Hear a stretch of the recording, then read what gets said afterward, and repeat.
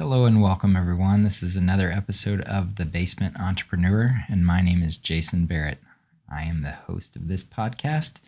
Today, this is episode number 11, and we're going to cover the WordPress multi-site capability. So, WordPress multi-site, what I've learned.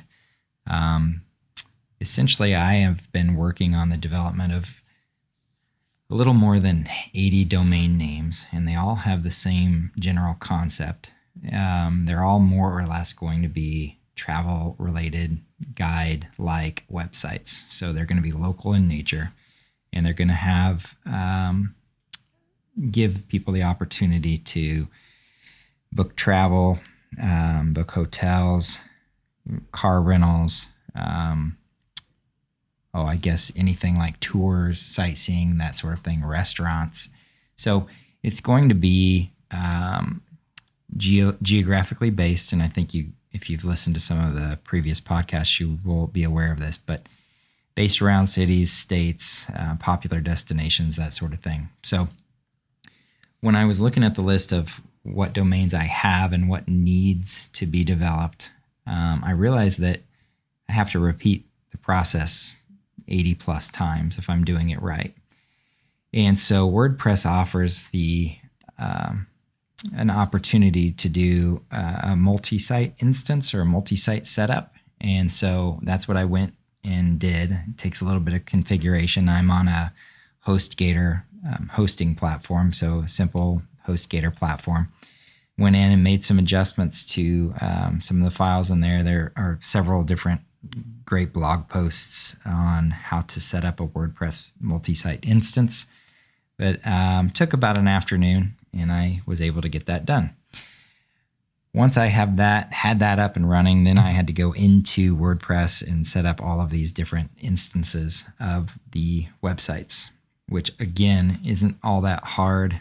Takes a little bit of time to enter the names and make sure that they're set up on the web server as well, because there are redirects that are not redirects. You have to forward traffic to a specific location to get all of that done. So again, probably an afternoon for the WordPress multi-site instance on the server, and then to go and set up each of the individual websites. Maybe because there were 80, it maybe took another hour. So this week, and I'm talking about early July, I'm recording this on July 8th. This week, I've spent time going in and setting up shared resources. So that is really one of the main benefits of the WordPress multi-site instance, is that we can share themes, we can share plugins, I can even share content across multiple sites. And so that's really been my focus early on in this development process. Yes, 2 days ago, so Monday, I was going through, selected the theme, got that uploaded, activated it across the network, and now I've got to eventually go through the websites themselves and select that theme and move forward. Yesterday, Tuesday, I spent quite a bit of time downloading, uploading, however you want to look at it. I downloaded and then installed 20 plus plugins that I thought were important for the initial setup across these domains. Some of that is in support of the theme that was selected. So it'll be more of a directory type theme. In order to do that, like I said, there are some different plugins that are required there. Then you have your traditional, and I'll maybe do a podcast about this another time. But, you've got an SEO theme and some themes that help with the site speed and things like that.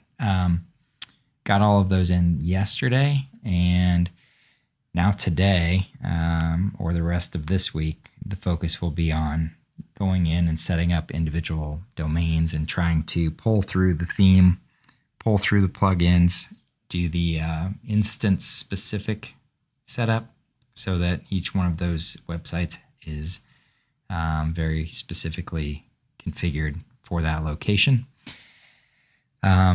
My plan here is to do one of the websites first. I will lead out with it's alaska.life for anybody who wants to follow along at home. It's very ugly right now, but That will be the first project that I will work to complete.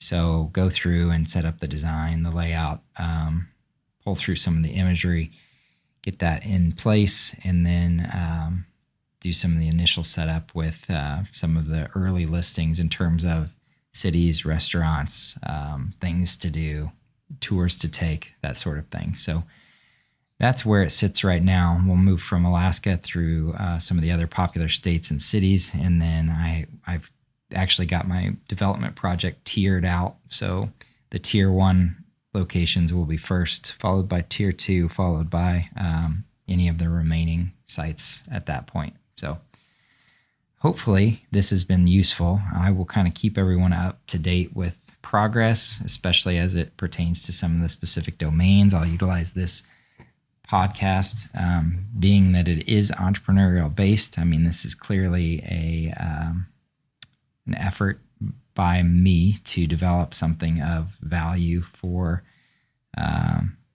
for users and visitors. And so we'll get to see a little bit of entrepreneurship as it's happening, not to say that it'll be a success at all, but it's certainly an effort. So, we'll let everybody kind of follow along at home.